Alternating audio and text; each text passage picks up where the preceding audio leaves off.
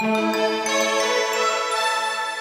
following Knowledge at Wharton podcast is brought to you by Vanguard, offering investments designed to help individuals and institutions reach their financial goals. Visit Vanguard.com.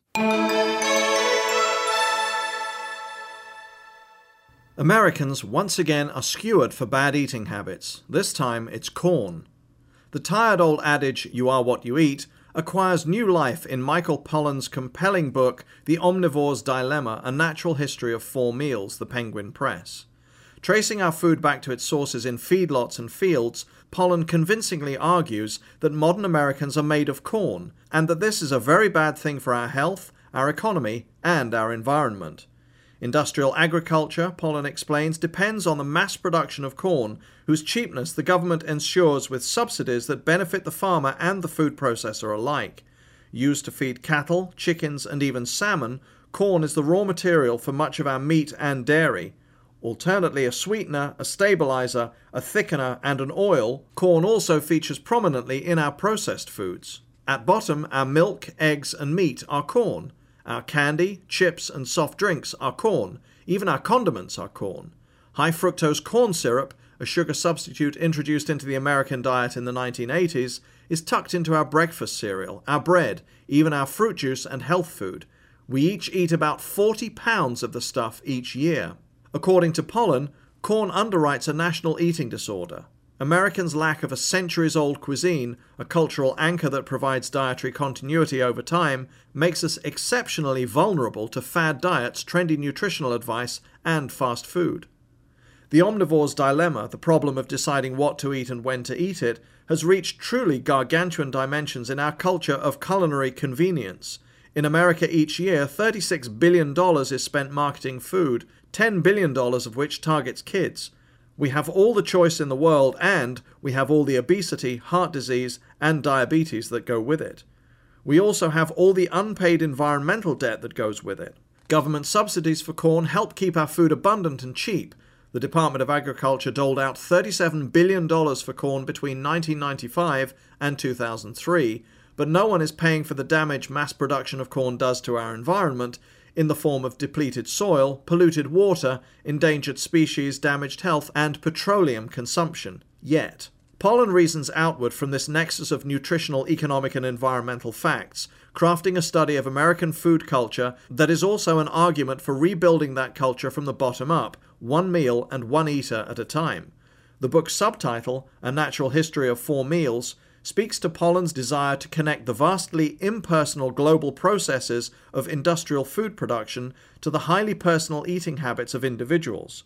Pollan thus builds his analysis around a diary of progressively environmentalist eating experiments, from a McDonald's meal consumed in a car speeding down the highway, to a meal prepared from ingredients bought at America's answer to a sustainable supermarket chain, Whole Foods, to a meal made from food entirely grown in the Shenandoah Valley, to a foraged Northern California feast of wild boar and morel mushrooms hunted, gathered, and prepared by Pollan himself. Punctuated by increasingly appetizing accounts of increasingly natural meals, The Omnivore's Dilemma is a lyrical paean to eating sustainably, a work of narrative journalism that skewers the methods of industrial agriculture while extolling the benefits and beauties of eating locally grown, sustainably produced food. Pollan balances hard-hitting accounts of industrial feedlots against pastoral descriptions of working and eating on a small, beyond organic farm. Along the way, he describes the vexed career of organic farming, which, in becoming legitimately big business, has acquired some disturbing resemblances to the industry to which it claims to be a holistic alternative. Pollan engages in persuasive, sometimes mouth-watering writing. The Omnivore's Dilemma does make you want to reform your gustatory ways, to abandon processed food for grass-fed beef and genuinely free-range eggs, to plant a vegetable garden, or at least to shop more wisely. But the strength of the book, its visceral appeal to an audience of eaters, is also its weakness. Directed at the consumer, The Omnivore's Dilemma makes a powerful statement about how what we put into our bodies affects our health, environment, economy, and future. From the standpoint of the producer, however, Pollan's study leaves much to be desired. There are no real answers offered for how America should feed itself without succumbing to the unpleasant practices of industrial food production. Should the United States Department of Agriculture tighten the definition of organic? Should the government stop subsidizing corn? Create incentives for corn farmers to diversify? Tax corporations that drown their products in high fructose corn syrup and float them on a sea of petroleum? Pollan doesn't say. That's because Pollan is less concerned with policy ultimately than he is with poetry. His romance with beyond organic farmers and maverick hunter-gatherers depends on the continued, unshakable existence of the corporate food manufacturers he so vigorously deplores. Pollan recounts their shortcomings in blistering prose, but he doesn't want to change them so much as he wants to play at getting back to nature by getting around them.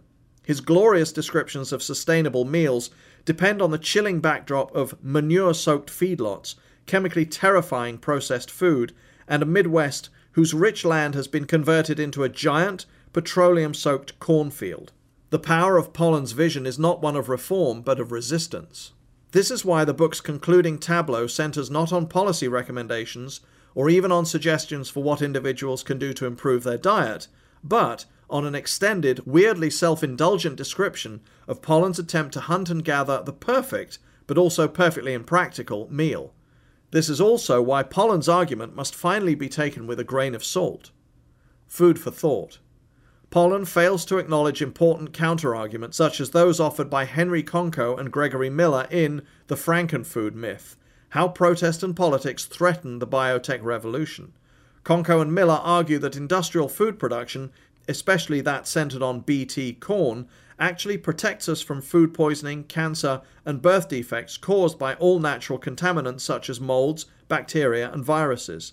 They also show how political pressure to avoid chemically enhanced food has resulted in some foods being less safe. McDonald's, Heinz, and Gerber, for example, have decided not to use cost-saving, healthy ingredients in order to avoid public outcry at their non-natural origins. Significant liability issues surround their expediency. Barron's listed The Frankenfood Myth as one of the best books of 2004. As Miller and Conco suggest, there are some costly philosophical shortcuts enabling arguments such as Pollan's. Whole Foods Market CEO John Mackey's response to the omnivore's dilemma underscores this suggestion. Early in the book, Pollan describes a shopping trip to Whole Foods in which he buys the ingredients for a family meal. Although he enjoys the shopping trip and cooks a tasty dinner from Whole Foods stock, Pollan's bottom line on Whole Foods is clear. Whole Foods is a sellout, a corporate enterprise centered less on actual sustainability than on carefully orchestrating consumers' pastoral impression that they are shopping sustainably. Shortly after The Omnivore's Dilemma was published, Mackey posted a letter to Pollan on the Whole Foods website. Mackey took issue with Pollan's glib dismissal of Whole Foods as part of an environmentally irresponsible movement to mass-market food that may be organic in name, but which is produced in ways that are fundamentally contrary to the spirit of sustainable agriculture. Noting that Pollan did not seek to interview anyone at Whole Foods, Mackey explains how Whole Foods works to ensure that its extraordinarily successful enterprise is founded on strong support for local growers. According to Mackey, decentralized management makes the most of regional farming strengths. Each Whole Foods store is thus as unique as it is consistent with the company's mission. Within this model, Mackey adds, Whole Foods must accommodate the gap between consumer expectations and availability. As seasons and regions vary, so do Whole Foods' patterns of importation and distribution. A $5 billion business that the Financial Times has called the fastest growing mass retailer in the US, Whole Foods is pioneering the economic ways and means of a nutritionally optimal future. To his credit, Pollan responded to Mackey with civility and modesty, encouraging Whole Foods to use its considerable power to influence the American diet for good. But Mackey's criticisms mark the disappointingly oversimplified quality of Pollan's reasoning at precisely those places where more subtle, searching thought is required. Pollan is masterfully able to negotiate complex ideas when it suits him. The set piece where he reads Peter Singer's book, Animal Liberation, while eating a steak is case in point, but it did not suit him to do so when the issue was the pressing, pragmatic one of how to feed America sustainably, and that is as telling as it is disappointing. For more information, please visit our website at knowledge.wharton.upenn.edu.